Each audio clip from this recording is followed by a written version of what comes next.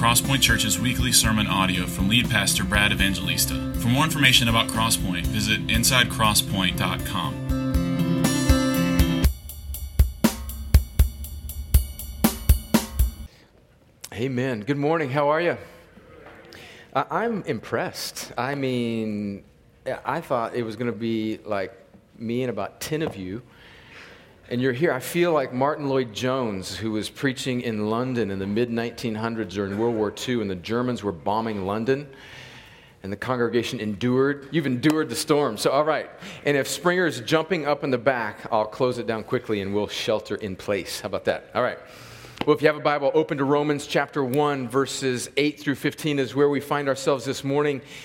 As you know, we've been working through this beautiful, just beginning this trek, this journey through this wonderful, magnificent letter of Romans. If you're visiting with us for the first time, that's okay. You're not behind. This text will be self-explanatory. I think in verses 8 through 15 of Romans, Paul gives us, he's still just setting up the letter. Paul gives us a kind of picture, a glimpse into the Christian life. So as you're finding Romans 1, if you don't have a Bible, as always, I'd encourage you to use one of the Bibles in the rack in front of you. If you don't have a Bible, feel free to take that Bible as our gift to you. I just think you'd be really helped if you had a copy of God's Word for yourself, open, following along. We'll have lots of scriptures on the screen this morning, but would love for you to have your copy of God's Word as well. As you're finding that, let me mention that we're going to take a 2-week break from Romans these next 2 weeks. I'm going to be gone. I'm leaving this Thursday for India, and I will be with Gareth Franks, our missionary partner there, and a couple of churches there, and doing a conference where we will be really preaching against the lies of the prosperity gospel that is so prevalent in that part of the world. So for the next 2 Sundays, Will will preach next Sunday, Robert the next. They'll likely do 2 scenes out of the Gospels, and then we'll pick back up in Romans the second Sunday of February. All right, with that, let me read this text, and let's get into the scripture this morning. Paul writes in Romans chapter 1, starting in verse 8. First, I thank my God through Jesus Christ for all of you, because your faith is proclaimed in all the world. For God is my witness, whom I serve with my spirit in the gospel of His Son, that without ceasing I mention you always in my prayers, asking that somehow by God's will I may now at last succeed in coming to you. For I long to see you, that I may impart to you some spiritual gift to strengthen you. That is, that we may be mutually encouraged by each other's faith, both yours and mine.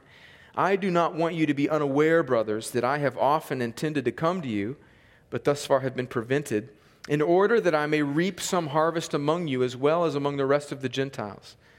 I am under obligation both to the Greeks and to barbarians, both to the wise and to the foolish. So I am eager to preach the gospel to you also who are in Rome. Well, let's pray and ask the Lord to help us. Father, thank you for this text, and thank you for your grace to us. We pray for those in the southeast that have been affected so severely by these storms. We pray that you would protect us in the coming hours. Lord, we pray for our time in your word. We thank you that we can freely sing to you and open up your Bible without fear and preach unashamedly the beauties and the mercies and the glories of Christ. Lord, we pray that you would give us eyes to see and ears to hear. I pray that Christians would be stirred in their affection for Jesus more this morning. And I pray that unbelievers in this room, that you, by your sovereign grace, would cause them to go from death to life spiritually. We pray for our nation in the transition of power. We thank you for our outgoing president, and we pray for our incoming president, and pray for your grace on him as he leads our nation, and we pray for wisdom. We pray, Lord, for our soldiers overseas that are still at war, fighting wicked people. We pray for grace to them. Lord, help us now to focus on this text and to be transformed more and more into the image of Christ as a result of our time together. And we pray all of this in Jesus' name. Amen. So I think Paul in this text gives us, just like I mentioned, a picture into the Christian life. And there's 3 things that I want us to see. The first is, as we work back through this text, I want us to see that the Christian life is to be a thankful life. The Christian life is a thankful life. Look again at verses 8 through 10. Paul says, "First, I thank my God through Jesus Christ for all of you." Let me stop there with that word first. What's interesting about this usage of the word first is that if you notice, Paul never actually gets to a second. He mentions first, and then it's as if the Holy Spirit grabs his mind and he runs on some rabbit trail, and he never comes back around to finish his thought. In fact, that's a common thing in the letters of Paul. He says first, and then never gets to the second or the third. Paul loses, under the inspiration of the Holy Spirit, think of this now, Paul loses his train of thought. And remember that this is not some sort of official royal decree-like genre of literature. This is a letter. This is a letter from one man to a group of people. And God used a letter to become part of Holy Scripture. Just think about the incarnational, the ordinariness of that God would use a letter where a man starts, gets a brainstorm, says first, and then never gets around to saying second, and that becomes the Holy Scripture. Now don't be unnerved by that, because we know that even in Paul's rabbit trail, losing his train of thought, diversions, all of that is under the inspiration of the Holy Spirit. Paul writes in another letter to a young pastor, 2 Timothy chapter 3, about Scripture. He says that all Scripture is breathed out by God. So think about that. The Holy Spirit, through these Bible writers throughout the centuries, over 40 men, hundreds of years between Genesis and the end of the Bible, Revelation, the Holy Spirit is breathing through in the situations and circumstance, through the personalities of all of these different people through the centuries that are writing God's Word. Peter puts it like this in 2 Peter chapter 1, that men, as they wrote Scripture, were carried along by the Holy Spirit. So the Holy Spirit is superintending Paul's losing his train of thought to bring about the Bible that we now know of as God's perfect, holy, infallible Word. Paul says first, and he never gets around to a second. I'm just struck by that. In fact, Martin Lloyd-Jones was struck by that as well. I got such a kick out of reading Martin Lloyd-Jones' thoughts on this word first, on his commentary on Romans. He preached through Romans in London, 366 sermons. We won't go that long, don't worry. But listen to what Lloyd-Jones, this book is basically a transcription of his verbal sermon back in the 1960s. This is what he says about just that word first, how Paul loses his train of thought, and he glories in it. Listen to this. "I wonder whether the greatest trouble in the Christian church today, and let me say it with fear and trembling, even among Christians, is that we are slaves to decorum. We are so polite.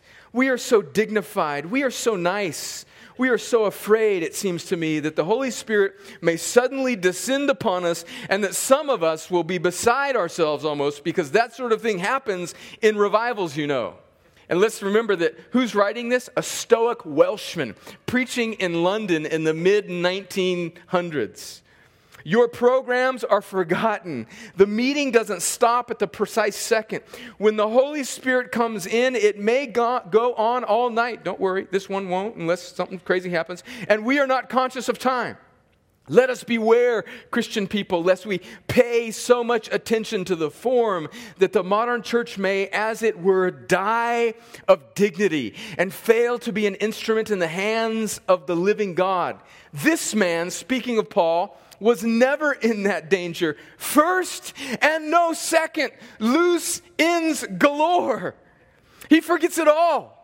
He is filled with the Spirit, and the truth is burning within him, and out it comes. It is all there. But the epistles of this man are not beautiful epistles. They are massive. They are dynamite. They are volcanoes hurling out their great power. Thank God, I say, for a man who says first and forgets to say second and third. Praise God. Give it to us, doctor. Now, if you're one of those type of people that has been bringing a tambourine in your purse just waiting for the right time. This is not a license for you to go crazy while I'm preaching. But let's revel in the fact that God moves upon us, and it produces an inspired letter that becomes part of the Bible, where Paul says first, and he never gets around to second. Praise God for volcanoes that erupt out of the hearts of men that God uses to write his Bible. I'm apparently just more thrilled with that than you are. First and no second. But let's follow Paul's train of thinking here, his line of thinking in this text as we think about the Christian life being a thankful life. First, he starts off, he says, first, I thank my God.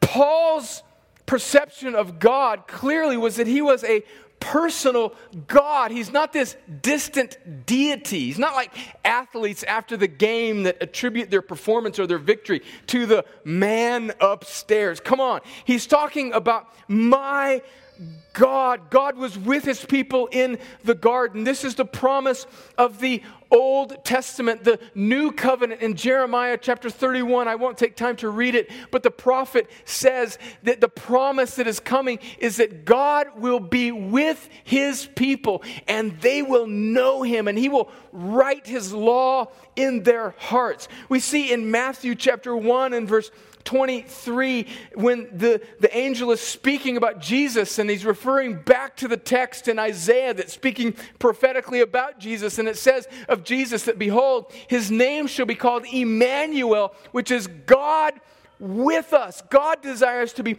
with his people, and Paul gets that here. He's saying, my God. In Revelation 21, at the end of the Bible, listen to how everything ends in Revelation chapter 21, verse 1. Then I saw new heaven and a new earth, for the first heaven and the first earth had passed away, and the sea was no more.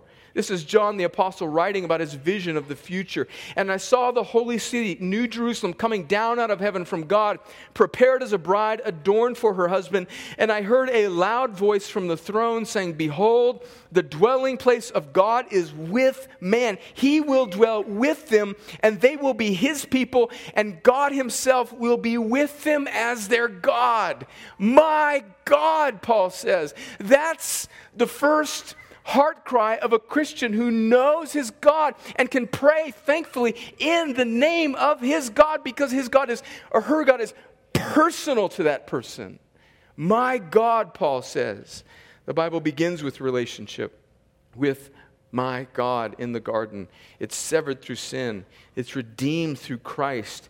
And it ends with God dwelling with his people. I read an article this past week on the Gospel Coalition website that says that in America today, inherited faith is dying, but chosen faith, people who truly know their God, is rising. And that the reports of the demise of the church are really, really false.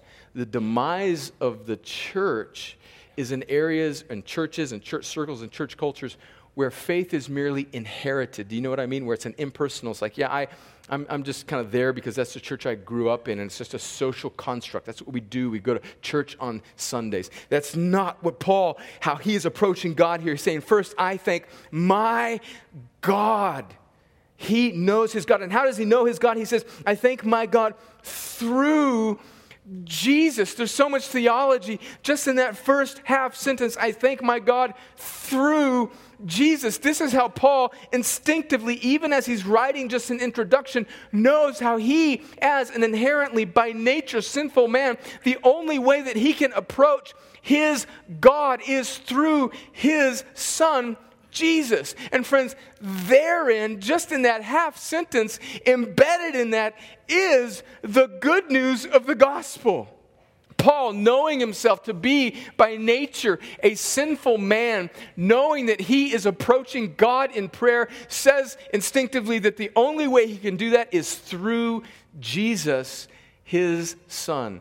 The God-man who became a man fully, took on flesh, and laid down his life to bear the wrath of a holy God, rise in victory over it, so that he is defeated death, sin, and the grave, and now calls all of us to put our hope not in our own righteousness, but in Him, in His Son, so that we can be with God. Listen to these scriptures. I'm going to read a whole bunch of them quickly. I want it to be a kind of assault of the gospel on your heart and your head as you think about the reality of the truth that the only way we can approach God is through His Son, Jesus, the one who is fully God and fully man. Listen to 1 Peter chapter 1, verses 3 through 4. Blessed be the God and Father of our Lord Jesus Christ. According to His great mercy, He caused us to be born again to a living hope through the resurrection of Jesus Christ from the dead. If you were born again, that means that you were dead. So you needed to be born again, spiritually speaking. And the way God brings that about is through the resurrection of His Son Jesus, who died on the cross to bear our penalty and rose again in victory over it. 1 Peter 3, verse 18, for Christ also suffered once for sins, the righteous for the unrighteous, that He might bring us to God, being put to death in the flesh, but made alive by the Spirit. Ephesians 2, verse 13.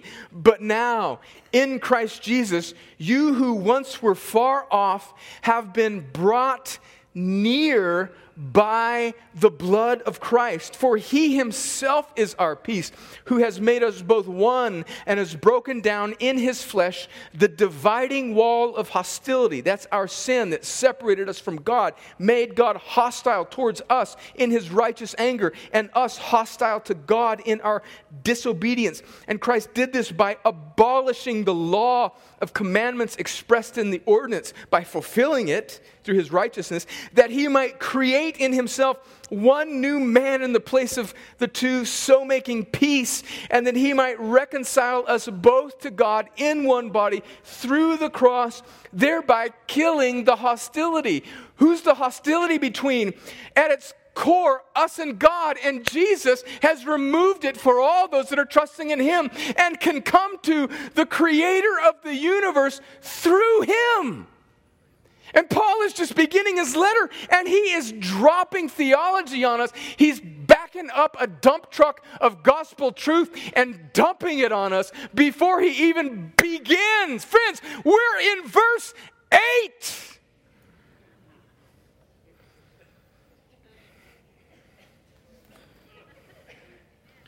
Through Jesus, for your faith, for you, because of your faith. And then he says in verse 10, asking that somehow, by God's will, I may now at last succeed in coming to you. I don't have time to spend much time on this, but just Paul in his prayers to his personal God through the work of the Son. Friends, that's the gospel. He's praying for other people, but yet he's submitting himself knowing that he is finite and he knows that he is completely bound by God's sovereign will. Several times in the book of Acts, in Paul's missionary journeys, it says, Paul saying, I was on my way to this place, and the Holy Spirit intervened and said, nope, go this way. Right? One time he was in Corinth and he was going to leave there, or he was scared. He was thinking about leaving there in Acts chapter 18, and the Holy Spirit comes to him and says, stay here in this city because I have many people here. Paul was a man who was submitted to the sovereign will of God. And the sovereignty of God, Paul's exhaustive view of the sovereignty of God in all things, notice, did not produce in him an apathy or a laziness. Rather, it fueled his passion to take the gospel wherever it would go. That's why he says in 2 Timothy chapter 1 somewhere, maybe chapter 2 somewhere in there, I don't have it up on the screen, but he says, I am willing to endure everything for the sake of the elect. In other words, those that God has put His love on in eternity past, who He will bring to faith, and He is guaranteed to do so, I'm going to do everything to bring that about. Not because I know God's sovereign and He knows tomorrow, so I'm just going to sit back and have Cheetos. I am going to get after it because God is sovereign. Oh, there's more to that, and there's a whole lot more truth, and that's a whole lot better point than you're making on, but I got to move on. Friends, let's just consider how this truth applies to our everyday lives. That the Christian life should be a thankful life, and we can come to our God through Jesus to a sovereign God who controls all things.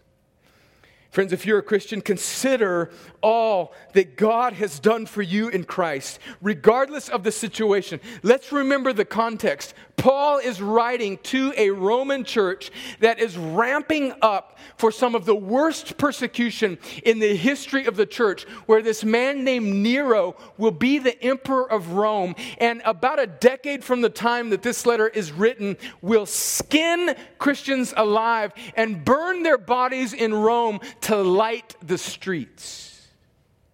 And Paul is writing to these people, and in the midst of even ramping up persecution and all of the horrible things that would go on to be a Christian in the life of a Christian in that time, Paul is saying, I thank my God through Jesus Christ for all of you, because God is in control. And Paul's confidence and his gratitude in who God was not circumstantial. He knew the great promise that Jesus gave his disciples in Matthew 16, where he says that upon this rock, speaking of Peter's confession of faith, I will build my church, Jesus says, and the gates of hell will not prevail against it. So don't buy into the gloom and doom of whatever's happening out there. God is in control, and that should produce gratitude and thankfulness in us. And let's not just think about it on a global 30,000-foot level. Let's think about it on an interpersonal level. I just think as we look at this, Paul thanking God for these other Christians. I look at the first chapter of 1 Corinthians where Paul does the same thing, and he thanks God for the Corinthian church. And then he spends the next 14 chapters lambasting the Corinthian church for their carnality, but he starts off by thanking them. I am chastened by that because Paul is thankful for jacked up people. So let's even just apply that personally, right? We should be, because of the gospel, because of the work of the gospel in our lives, and because of the work of the gospel in the lives of fellow Christians, we should be loaded up with confidence in the work of God in one another's lives. But I notice in my own heart, and sometimes in some of our hearts, that it just seems like some people, I think, have the spiritual gift of projecting disappointment. You know what I'm talking about? They're just such a joy to be around. It's like, what's your spiritual gift? Pessimism. Great, let's go to lunch. We should reject that. The Christian life is a thankful life. Let's move on. The Christian life is a dependent life. Look at verse 11. It's a dependent life. For I long to see you. Remember who's writing this now, the Apostle Paul, who through his hand comes half of the New Testament. Kid had the juice card, right? I mean, he knew the Bible. He was gifted. I mean, the volcano that Martin Lloyd-Jones says through much of the Bible came through. For I long to see you, that I may impart to you some spiritual gift to strengthen you. Verse 12, that is, that we may be mutually encouraged by each other's faith, both yours and mine. Take note there of Paul's humility. He's going there knowing that he wants to share, he wants to impart, he wants to bless, he wants to pour out, he wants to give something to the Romans, to these ordinary Christians. I think recognizing that he is being used by God in a magnificent, unusual way. But he doesn't insist like for a parking space or an entourage or whatever. He's not big time in it. You know, I need a fruit tray and Aquafina water when I come to minister to you, and my own little green room to, sit in before the service and all this kind of stuff. And I need to be put up in the best hotel. No, Paul, he catches himself mid-sentence. He says, like, I'm coming to pour. Wait, that is also that you, ordinary Christian, may also edify me.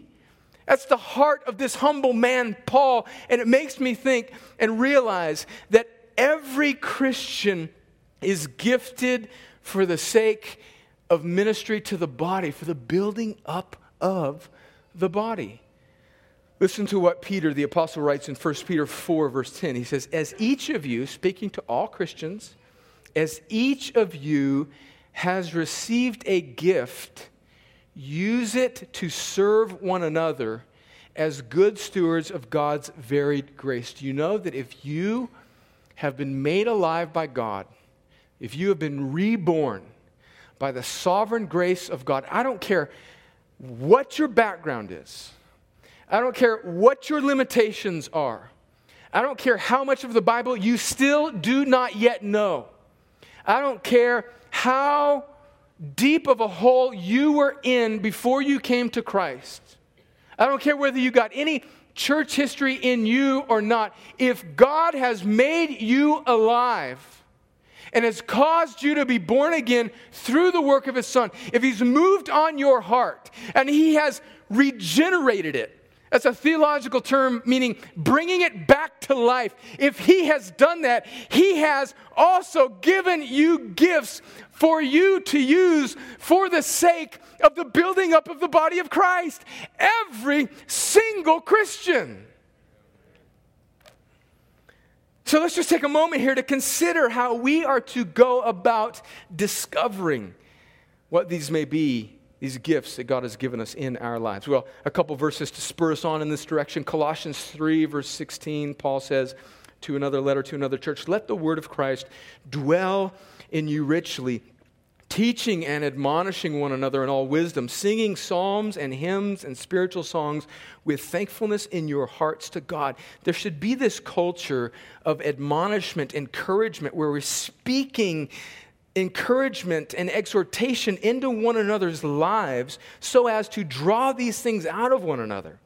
1 Thessalonians chapter 5, verse 14, Paul writes to another church, "And we urge you, brothers, admonish the idle, encourage the faint-hearted, help the weak, be patient with them all." Admonish the idle.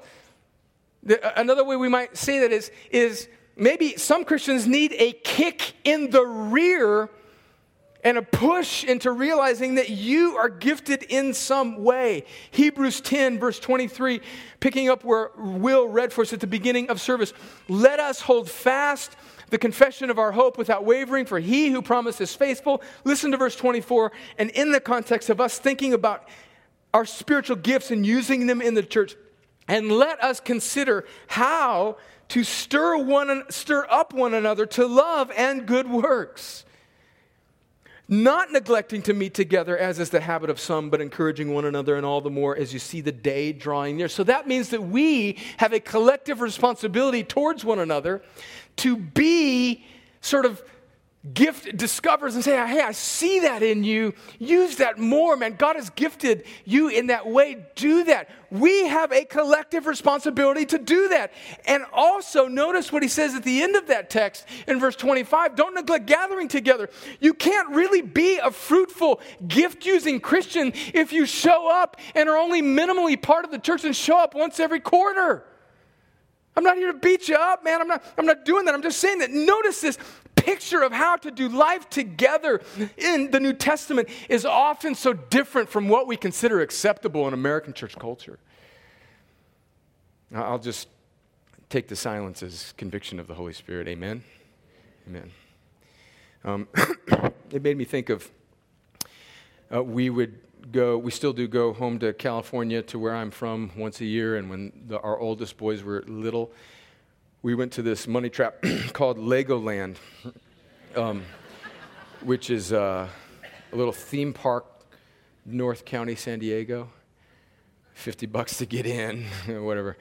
And we pay all this money. And the boys at that time, our two oldest boys, would just make a beeline to this one thing. It was a dinosaur dig.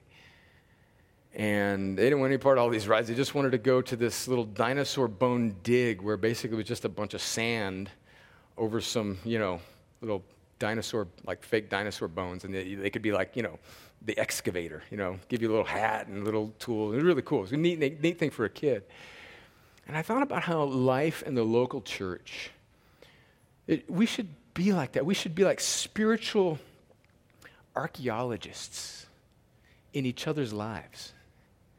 And we're constantly, our interaction with one another should be like we're digging underneath the surface, like there's something in there, right? There's something in you. Come on, bring it out. Let us see it. Use it for the glory of God. Let's do this. Let's consider how we might spur one another on to love and good deeds. Just a few practical steps before we move on to the final point.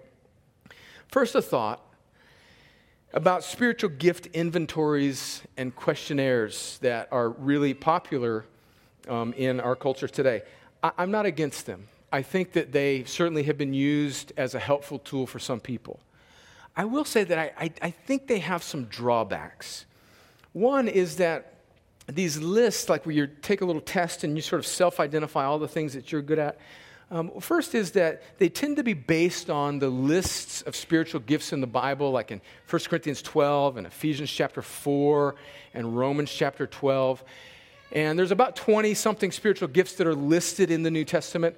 Those are not intended by the Holy Spirit, as these Bible writers wrote these lists, to be exhaustive lists. And so you may be working through that and you're like, oh gosh, I don't really see, any gift that I have. Every Christian has been gifted in some way, and the New Testament does not give us an exhaustive list of spiritual gifts. And the second thing is that I don't know that just the isolated sort of taking that questionnaire, sort of examining your heart is necessarily in the vein of how the New Testament pushes us towards how we should together help one another stir ourselves up to love and good works, right? That we should be people that are constantly on a archaeological spiritual dig to uncover the spiritual gifts in one another, putting aside our selfish ambitions for the sake of the glory of God in the life of the local church, so that we are dependent on one another.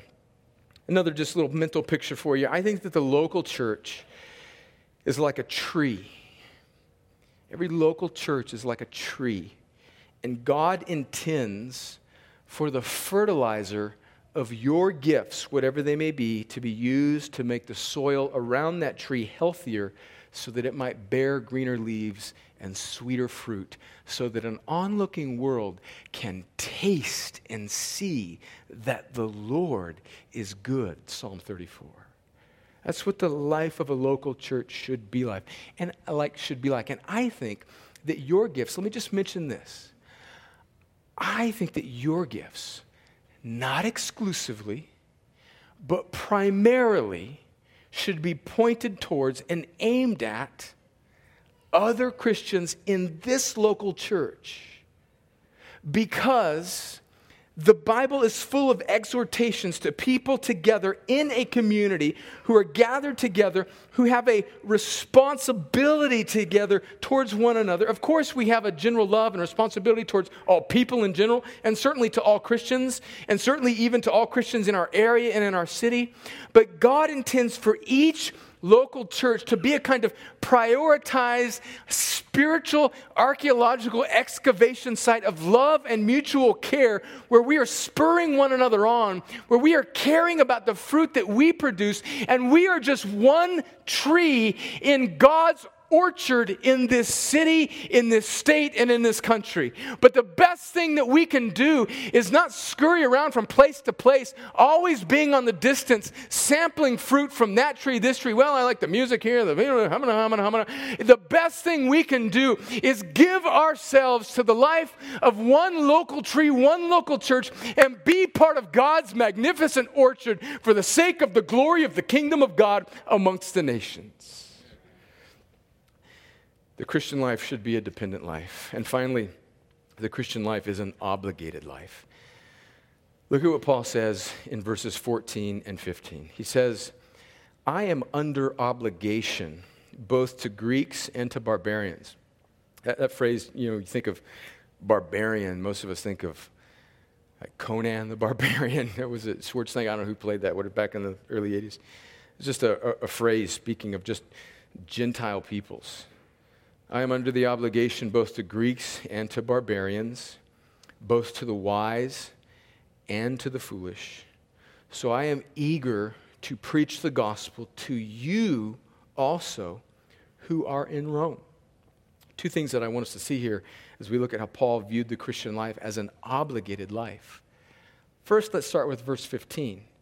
He says, I'm eager to preach the gospel to you who are in Rome. And notice that Paul is presupposing that the recipients of this letter are already Christians, but yet he says, I want to preach the gospel to you.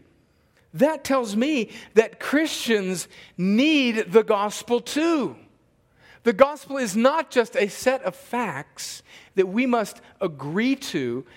theologically or mentally or cognitively to secure our future destiny, and then we move on to the real nuts and bolts of the Christian life. No, that is a wrong conception that many Christians have.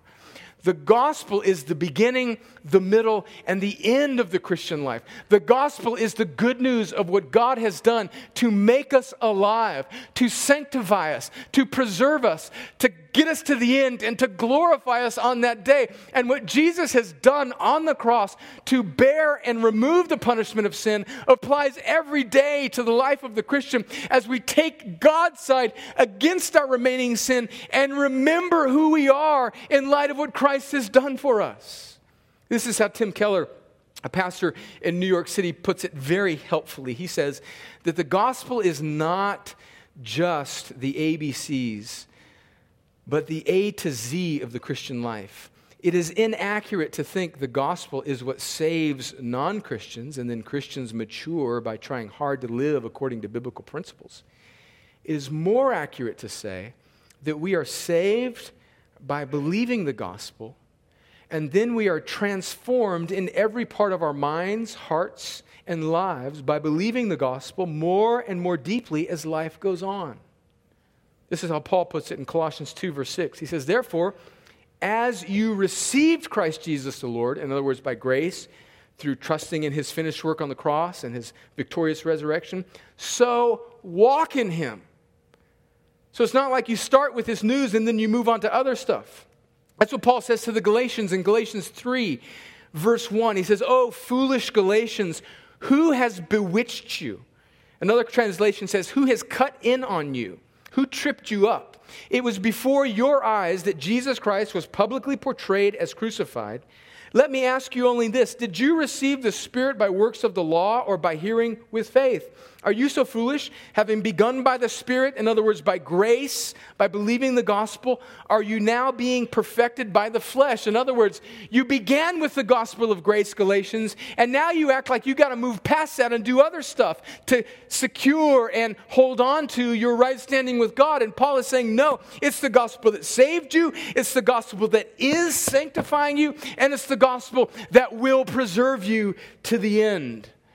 And friends, we need to remember this because we, as Christians, all of us, suffer from gospel amnesia.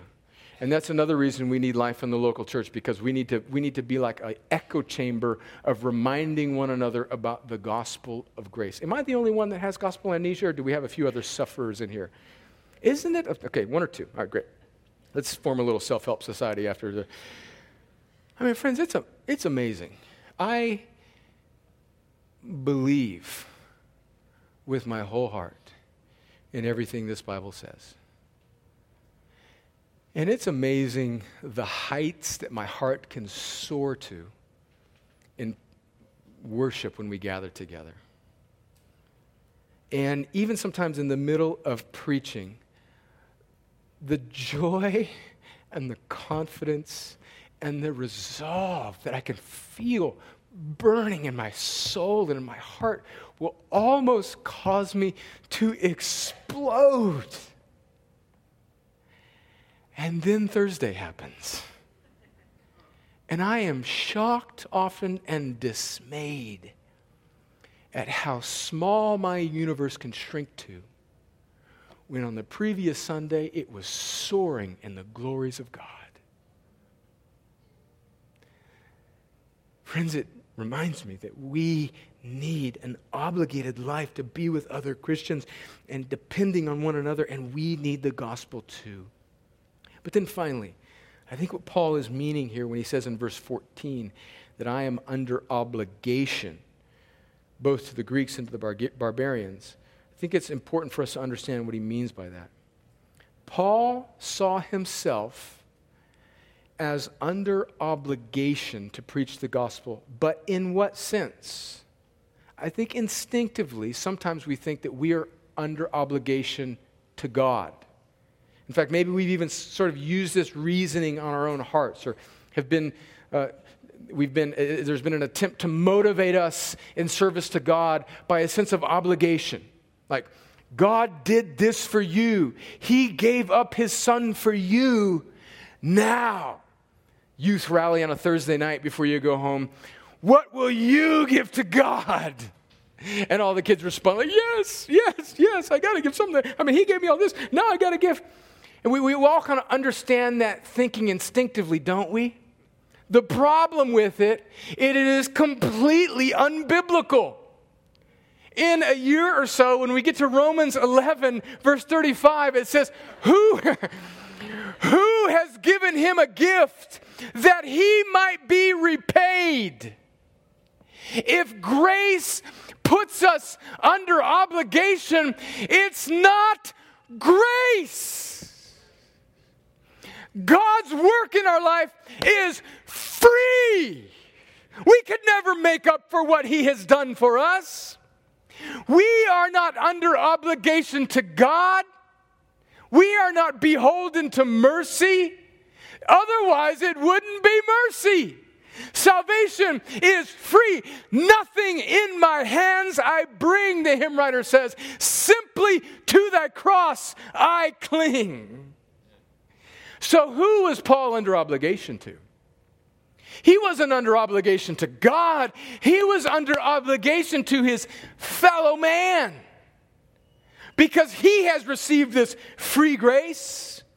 Now he's the carrier of this grace to other people that need it. And he now is obligated to share it with them. Put this picture in your mind. Think of a colony of starving beggars out, lost in the woods, wandering around aimlessly, looking for bread, and there is no bread. And one beggar, not because he's smarter than the other one, just happens to be hallucinating in his hunger. It's kind of like the third phase of Ranger School. You're so hungry, you start picturing candy bars hanging from the trees. And we got a couple guys starting Ranger School here in a week or so. I'm sorry, guys. I'm just sorry.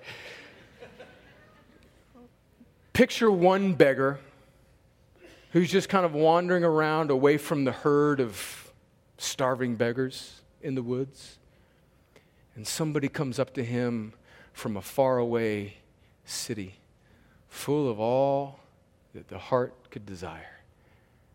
And he says, here is all the bread that you can eat. Take, receive, and be satisfied. And that hungry, starving beggar eats bread to his heart's content.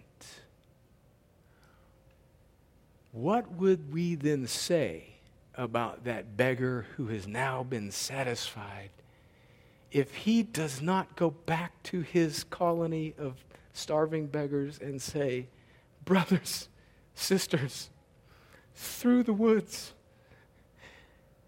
is a kingdom full of all the bread we can eat? We would say about that beggar who received food by grace that he is now under obligation to bring the bread to his fellow beggars. I've been chastened by the first 2 weeks. I've been criticized. I've been mocked. I've been vilified. I've been emailed. I've been scolded for not having Spurgeon quotes for the first 2 Sundays of Romans. I didn't do that because a brother that I love dearly and I trust his opinion, he said, Brad, maybe lay off on the Spurgeon quotes a little bit. But then I had another brother say, don't listen to him. Give it to us. So I end with this quote from Charles Spurgeon, famous London pastor in the mid-1800s, on this thought of how we now are graciously, gloriously obligated to one another. Listen to Spurgeon's heart for people who don't believe. And don't attribute this to some great champion of the faith. This is the heartbeat of the ordinary Christian. It should be the heartbeat of the ordinary Christian in the local church. It should be our collective heartbeat as a church. And before I read it, I don't want you to think that I'm saying or that Spurgeon is saying or that even the Scripture is saying that every one of us is going to have a proclamation-type evangelistic ministry where we are the ones who are rescuing people individually from spiritual death. I'm saying that in the context of the Christian life, as we live dependent and thankful and obligated lives together, that God does something. He produces an aroma among us as a local church that is compelling to an onlooking world, where they, by God's Spirit, are drawn to taste and see that the Lord is good. Listen to what Spurgeon says. He says, "If sinners will be damned, at least let them leap to hell over our bodies. And if they will perish, let them perish with our arms about their knees, imploring them to stay. If hell must be filled, at least let it be filled in the teeth of our exertions, and let no one go there unwarned and unprayed for." Oh, that heart would seize us as a church. And friends, if you have maybe heard the gospel for the first time, and God has opened up your eyes, friends, you need not go there. You may not understand it all, but as Paul began in verse 8, there is a God in heaven who's glorious and good, and he's not just a creator, he's a father, and he has made a way for a sinful, wicked person like me and you, not because you are good, not because you have to meet some standard before you're acceptable, but because of his Son through Jesus, who bore his wrath on the cross for all of his people, rose again in victory, and now gives the very thing that he commands from you, which is faith. If God is causing the scales to fall from your eyes and the blinders to fall and your ears to be uncorked and your heart to finally beat, you don't need to do anything. You need to turn away from trusting in yourself and put your hope in his Son Jesus, so you can say, like Paul said, and like other believers in this room say, I thank my God through his Son Jesus, and you too can receive and eat all of the bread that will never make you hunger again, the bread that is Christ. Friends, look away from yourself if that is you. Right now, don't wait for me to feed you a prayer. Right now, look away from yourself and say, Jesus, I put my hope and trust in you. Before you leave this room this morning, come and speak to somebody that you know to be a Christian. Me or one of the other pastors, or just somebody that you know to love Jesus. And tell them, pray for me, help me, get me started on this journey to the kingdom where the bread never runs out and always satisfies. Jesus, the bread from heaven. Let's pray. Father, take these words and make us thankful people. Make us dependent people. Make us obligated people for the glory of your name, for the good of your people, and for the salvation of any that are in this room who do not know you. Do these things, I pray, Lord, in Jesus' name. Amen.